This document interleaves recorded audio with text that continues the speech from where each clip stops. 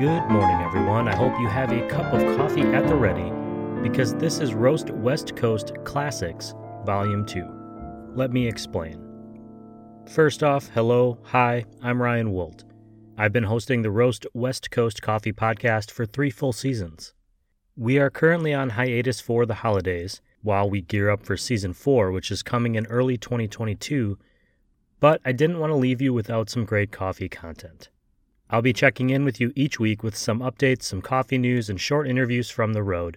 And because I've noticed a lot of new listeners coming aboard in our most recent season, we are re-airing some of the classic Coffee Smarter coffee education shorts from the first few seasons. Also, I'm going back to listen to these shows myself just because we've covered so much information, and I honestly don't remember it all. Coffee doesn't come naturally to me. I have to work at it, and repetition is my best friend.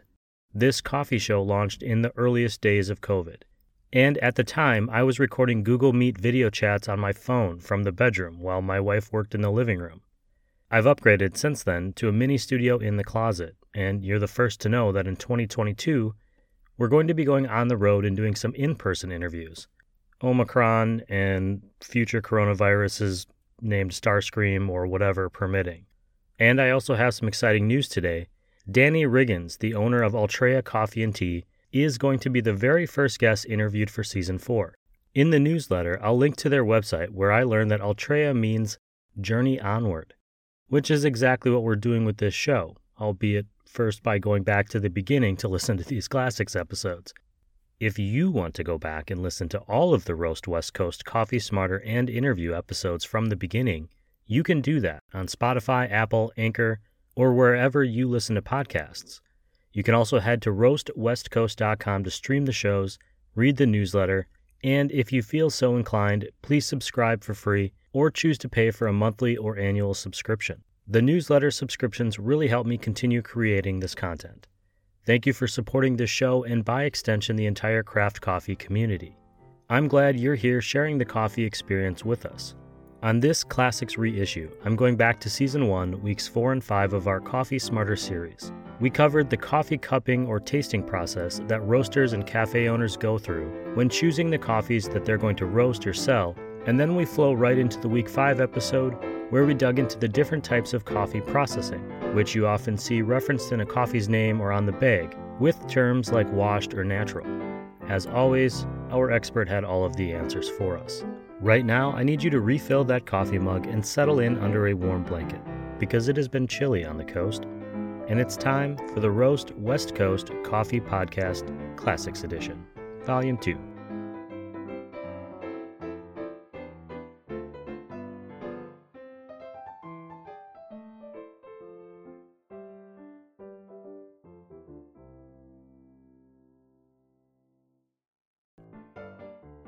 Chris, welcome back to Roast West Coast. Thank you for helping us get coffee smarter once again. I hope 1 million people came by the shop and asked you about blueberries last week. But this week, I want to ask you about cupping. What is cupping and what can we learn from it? I think it leads a little bit into our conversation last week about the flavor wheel. Absolutely. Cupping is a fancy name for coffee tasting, is really the long and short of it. Last week we... Wait, whoa. So are you saying there's a little bit of pretension in coffee tasting? It's not so much that I'm saying it. It's sort of that the world has said that there's pretension in coffee tasting. I got you. But, that's not necessarily a bad thing. We can find positives in the world of pretension that we find ourselves in. Absolutely. So, last week we talked about being mindful of what we're tasting, sort of paying attention to what's happening to our taste buds and to what our brain is picking out when we're tasting something.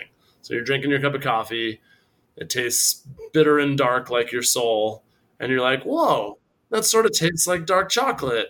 And by your soul, I'm specifically talking about your soul, Ryan. Yep, I got it. Not the viewer's souls, just yours. Anyway, cupping as coffee tasting is actually the way that coffee professionals taste coffee to give their palates the best chance to fully evaluate all the aspects of a cup of coffee. There's a whole ritual around it. You have these little ceramic bowls and you fill them with the grounds, and you fresh grind it, and you use the bowl to cup the scent that's rising off the fresh ground coffee into your nose and mouth so that your sensory organs can fully process the scent of the coffee that's coming off of it, because scent and taste are very closely related. They both use the same nerve, the olfactory nerve, going down from your nose and your throat, and that scent is really important to helping you pick out flavors later in the process. So that's the first stage of the ritual. Then you add the water to it, and once you add the water to it, chemical reactions start happening in the coffee. Extraction starts happening. Compounds start leaving the dry coffee grounds and entering the water. And we start smelling the coffee as it's steeping there with the water added. It forms a bit of a crust on top. The coffee grounds, once they've had the water added, sort of form this crust on top of the bowl. And we use a special spoon, which is sort of a glorified soup spoon, to break that crust open after it's been sitting there for a few minutes. And that releases the scents that have been underneath the crust, the sense of the liquid coffee, and not just the grounds interacting with the water. So now the coffee is fully brewed, and there's enough compounds that have left the dry coffee grounds and entered the liquid coffee that we can now smell that liquid coffee through the broken crust that we've broken with the spoon. Then we remove the grounds that are floating on the top. We use 2 spoons to do that. We just scoop them off the top. It's kind of like cowboy coffee like that. We never actually filter this with any paper or cloth or metal. We just scoop those floating grounds off the top. And then you use those same spoons to slurp coffee loudly into your mouth. And that has also an effect where it cools the coffee enough for you to be able to taste it, but also by slurping it loudly, a nice that slurping noise, that slurping sound actually helps spread the coffee to the entirety of the inside of your palate so that all your taste buds can taste it all at once and send the most data back to your brain about what you're tasting. And then this goes on. You keep slurping loudly, the coffee itself cools, and you keep tasting it as it cools. The goal of that is to determine all the different flavors that are in it, and as a roaster, decide if you would like to serve that coffee, right? Right. So as a coffee shop owner, rather? Exactly. So people in different stages of coffee production use coffee cupping for different purposes. So as a shop owner, I use cupping to evaluate a coffee and decide if I want to serve it, if I decide if it's good enough for my shop. And I also use it to help identify specific flavors so that I can describe those coffees to customers. A coffee buyer, someone who goes to Guatemala or Brazil or Ethiopia to buy coffee from a coffee farm or a coffee producer of some sort, they are going to be evaluating the coffee and looking for defects. They're going to be looking for flaws in the agricultural product so that they can determine whether it's worthy for them to buy at all and then sell on to people like me. Interesting. Coffee cupping, because it really is this intense sensory overload of all the different flavors that are in coffee, and we discussed in a previous week that coffee is actually the most complex tasting beverage in the world. Well, that's 800 compounds in a cup of coffee is a lot for your mind to process. So having this ritual way of evaluating coffees can be really helpful for digesting all that information that you're getting when you're drinking that coffee.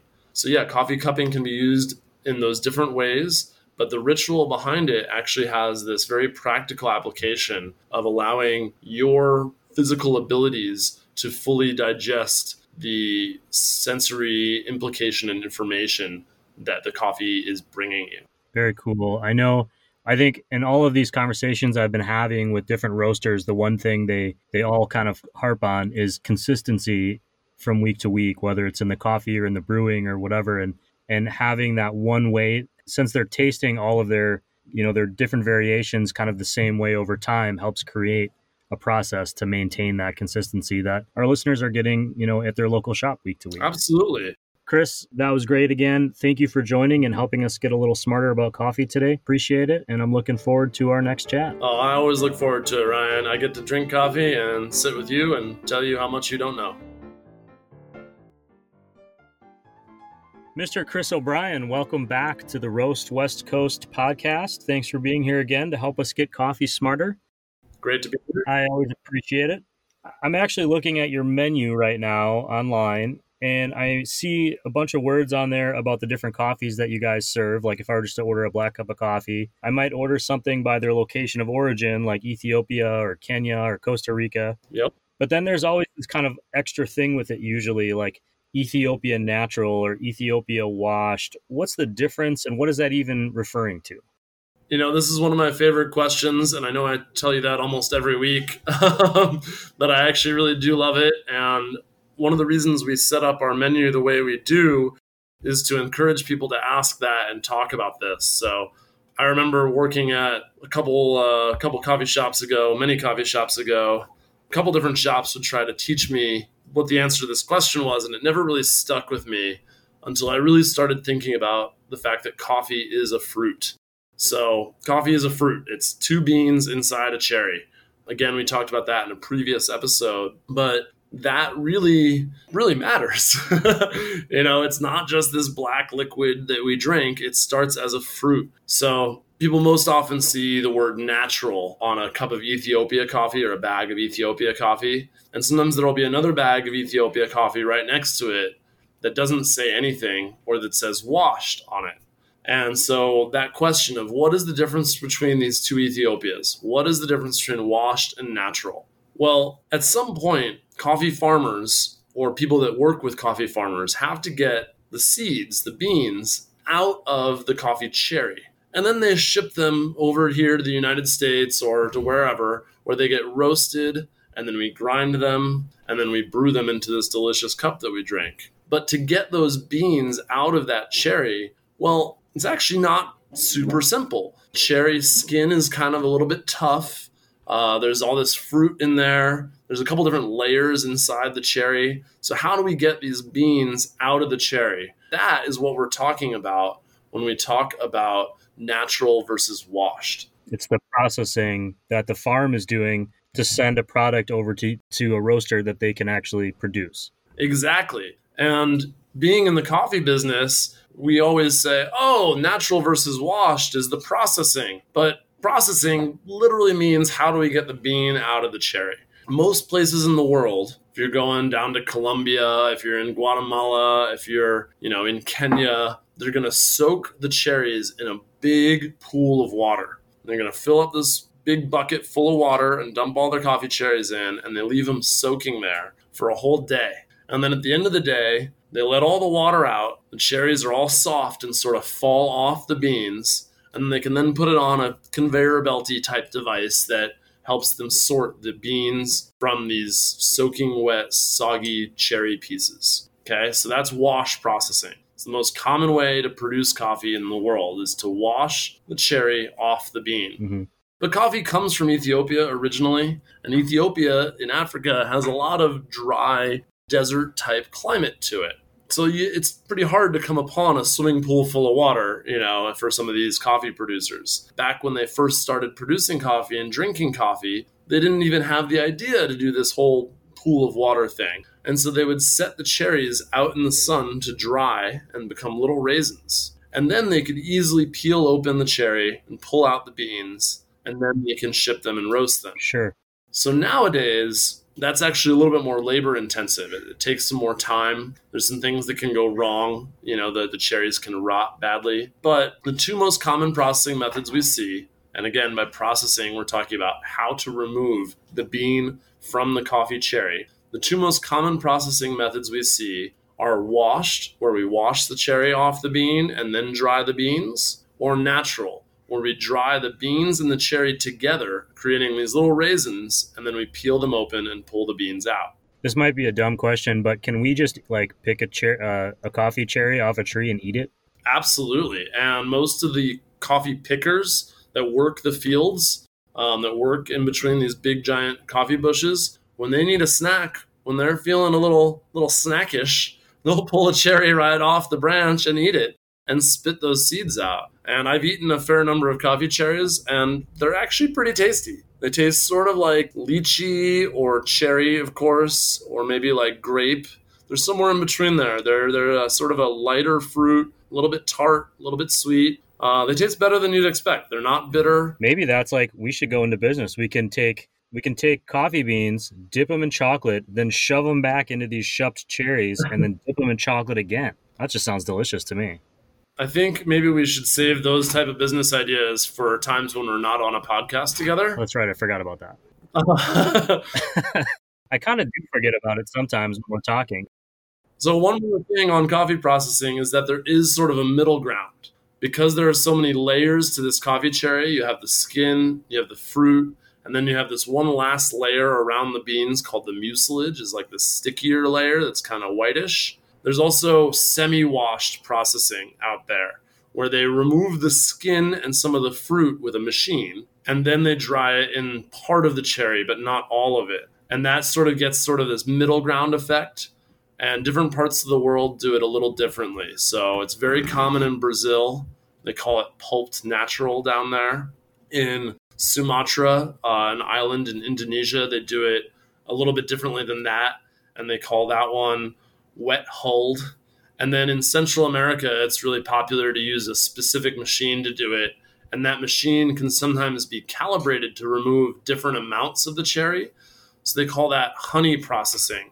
And sometimes they do more or less honey left on the cherry. And by honey, we mean that last mucilage layer, that sweet, white, sticky layer that's left inside the fruit. That's really interesting. I know I spoke to Manzanita Roasting Company, and if you go on the Manzanita website, they have very detailed descriptions of the coffee beans that they sell, as much information as they can find. So if you're out there and you're trying to learn more about coffees or see what some of this information is, they will tell you on their site like what the processing was, where it came from, the altitude it was grown at, the type of dirt that the coffee plant was in, as much as you can imagine. And some of that relates to this type of processing. So you can find out very quickly more details on the coffee you're drinking. That's so awesome they do that, because all of that really has an effect on the coffee's taste ultimately. Well, Chris, thank you for joining me again on Getting Coffee Smarter with Roast West Coast. I appreciate you being here, sir. Oh, it's a real pleasure as always, and I can't wait for next week.